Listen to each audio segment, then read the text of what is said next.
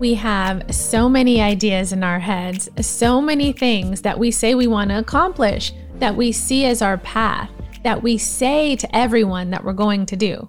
How do you know that you're actually meant to do it and that you can trust the voice inside of you or your intuition or your gut feeling? If you follow me on Instagram, you saw my recent post that said, believing in yourself when everyone is clapping is different than believing in yourself when it's silent. Trust yourself. So let me ask you, how do you know if you can trust yourself? Let's talk about it. The Fields Effect. Can I have a moment with you before we get started? I just need to take a second out before I get into the meat of this episode and say, I cannot believe that this is already episode 10. This has gone by so fast. Do you remember the first episode that I did on fear, my very first episode? It literally feels like it was just yesterday that I was running around the house, having that meltdown as I got ready to go live. That was crazy. And now we're here, episode 10. This episode might as well be episode 100 because that's how good it feels to me inside. And I want to make a note. I want to say that I am evolving and I've decided I'm going to celebrate my moments. I'm not going to minimize anything that I've accomplished anymore. I'm not going to let these moments pass me by without stopping to acknowledge the actual milestone, because this episode represents that I had an idea and that I decided to do it. And also that I decided that I was going to believe in myself enough to not only execute, but to keep going. And that is huge. Just so you know, I've been thinking about this episode since episode 5. Not kidding. The last few weeks I've been saying, how am I going to celebrate? What am I going to do? Like, what's the big bang that's going to happen on episode 10? And here we are. I'm recording. No more minimizing the milestones. That's a commitment. I'm making it here officially. I'm breaking that pattern. Because someone told me yesterday, you have to start somewhere. You have to start somewhere. Because so many times when we start something, we already want to be at the finish line. We want to be done. Idea loaded, boom, it's over, right? We make a decision. We say we're ready to go. Even in my case, I'm ready to have a captive audience. I'm ready to be at every speaking event and to be fully optimizing the space.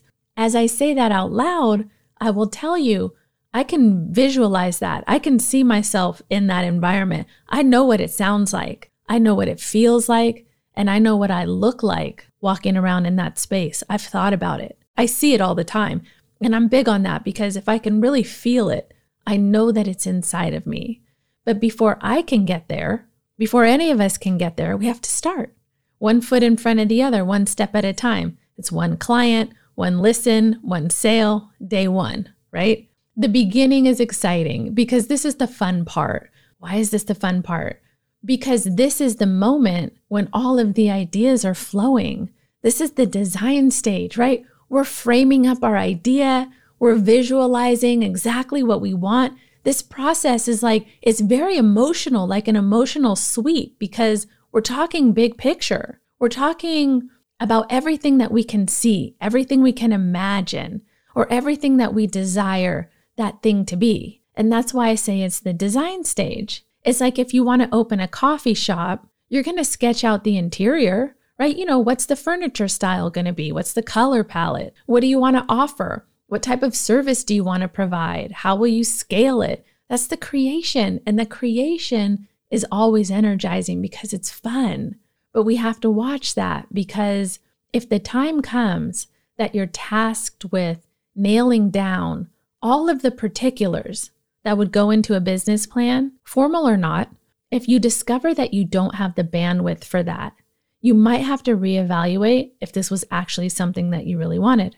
Because I've said this before, sometimes we're in love with the idea of doing something, but not necessarily the execution of it. And I drilled this point down in episode 9, so I'm not going to crack it back open again. But if you listen to that episode, you know that I'm talking about the work and the commitment. It's huge. Listen, we know what we know because of our external influences, right? The people we have relationships with. I'm talking our mentors or our colleagues, the books we read, what we study in school. It's the known phrase that our minds are a sum of what we've consumed. Well, that's a real thing. We learn something wherever we choose to learn it. It's validated by someone and we lock it in. Normal course. Much of that will be public knowledge. Technically, that stuff is accessible by anyone that's interested, assuming they have a network or that they have a desire to learn. So this becomes our guide.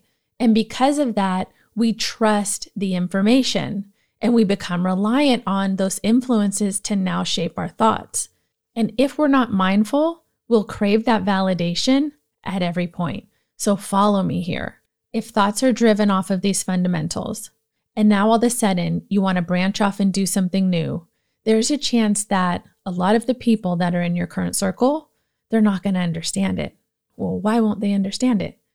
Because you're doing something new. So let's say you work in a corporate environment and you want to take on an entrepreneurial endeavor, something that's totally out of range with what you do professionally. Well, when you present it, that's going to be weird when you introduce that, right? They're not going to trust that. And they might even try to redirect you to either the place where they see you or the place that's more comfortable or in line with what you're currently doing, because they can see that, right? That makes sense. And it's not as much of a stretch. But if your circle is made up of entrepreneurs or people with an entrepreneurial spirit, and this is what you want to do, of course, they're going to see this completely different because they'll understand the space. Do you see what I'm saying? Let me give you an example. I know an artist and he has pieces in galleries all around the world. Super cool guy, but it didn't start like that. Of course, everything has to start. He knew when he was a child, he wanted to be an artist, but his family didn't get it. They didn't get the memo. And I'm not saying they didn't support him, because they did support him to a degree.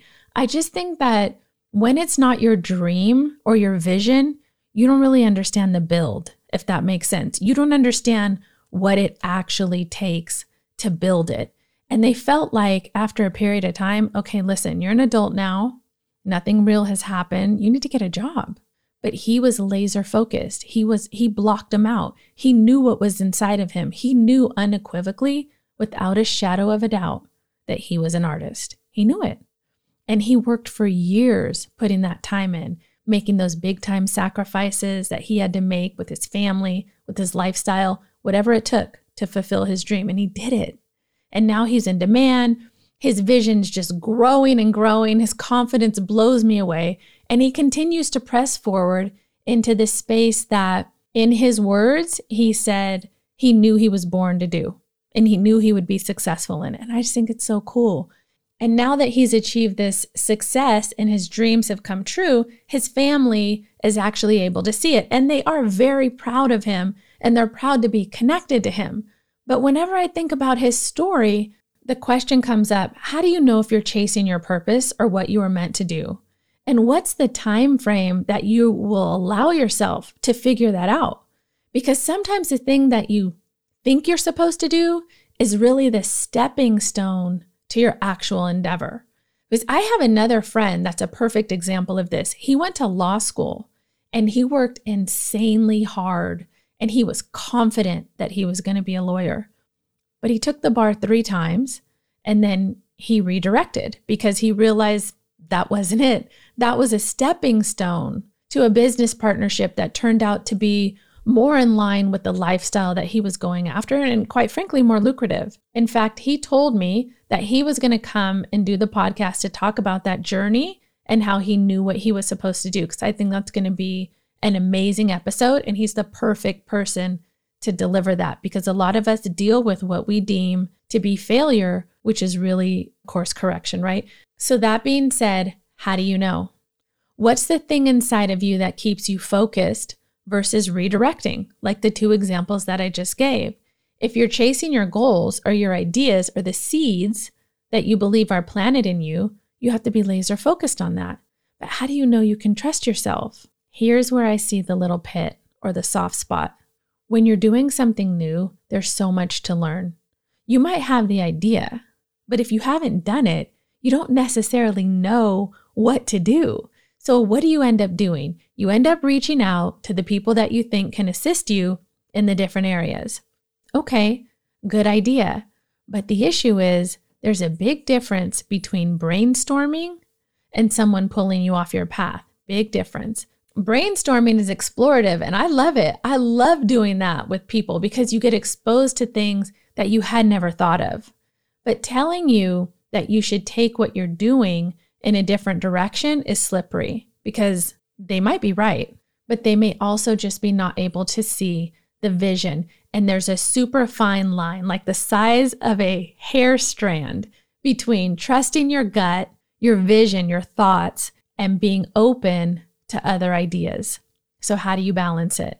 That's why I thought this was the perfect topic for episode 10, because for 9 episodes, I have experienced some form of this. In this really small window, this short period of time, I've actually had my podcast reach listeners in 13 countries as of today. And I don't say that to show off. I'm saying I had no idea it was going to move that fast. Every time I saw a new country pop up in my analytics, I would laugh because, it's so exciting, it's unbelievable, and it's so fast. But as I move through this process, I've had some people in my network have completely different ideas about the direction that they thought I should go as far as content or as far as messaging or my long-term strategy. And they're passionate about their ideas. And I have to be open, right? Because they may be right in a lot of it. But when you're moving into a new space, you can benefit from mentorship, you can benefit from guidance, etc. So, I'm lucky to get it. And you're lucky if you get that, which is why you have to click in when you get that opportunity. But we have to keep in mind that if we're talking about a change in direction, they could also not understand the vision. It could go either way. It seems like when I tell people that I don't sleep a lot, like I get very minimal sleep, which as a side note, I'm working to correct that. But when I tell them that I only sleep for a few hours, they feel compelled to come up with another strategy for me because they don't understand that I'm putting the work in that I need to come around the curve because this is very important to me. And what this represents is very important to me. So when you're forming something, you have to be flexible. And that's me too. I have to be flexible because you don't know what you don't know, which is an overly used saying, but it's true. You have to allow for course correction if necessary. You have to be open to figure out where you fit in the market, like what the needs are and how you can meet that void. But how do you know if you're on the right track? Or how do you know when to trust yourself like the artist or when to re-strategize like the guy who went to law school? Because it's different for everyone. I had a talk with a girlfriend this weekend and she has a business, an existing business. She's phenomenal at what she does. She's very talented. And I tell everyone about her services because she's made a big difference in my life. But she hasn't decided if she wants to go all in yet for a variety of reasons. So we're talking about it and we're talking about what going all in looks like and what that vision was. Of course, I had a ton of ideas, just like the people that were talking to me. But at the end of the day, it's really up to her to decide if that's her calling. Does she really want to push past her fear of failure to get to the other side? Or she has to decide that. She has to decide if she wants to risk it or take the chance or put that work in, if she can trust herself, her ideas, her vision, her product, her skill set, because that came up. And it's important to understand if we're holding ourselves back because of fear of failure or because we don't really want it. And I've had to assess this numerous times lately. I've shared this with you. I've shared some of this with you. It's not an easy process. I can tell you that some real self-reflection goes on there, but we have to do it so that we can really focus in on where to spend our time. I will close with this. No one knows what's inside of you but you. A lot of times we don't show those very personal hopes or dreams or ambitions to other people because we fear rejection or we aren't sure about how they're going to perceive us. But if you have something inside of you that you feel is your purpose, your gift to the world, and if you're willing to do the work that it requires to get there, you owe it to yourself to explore it. Don't minimize who you are or what you can do. You don't want to shortchange yourself or the world. Trust the feeling that you have inside. Trust your ideas. Trust your vision. Trust your gut. Trust yourself. I'm Kimberly Fields. Thanks for listening.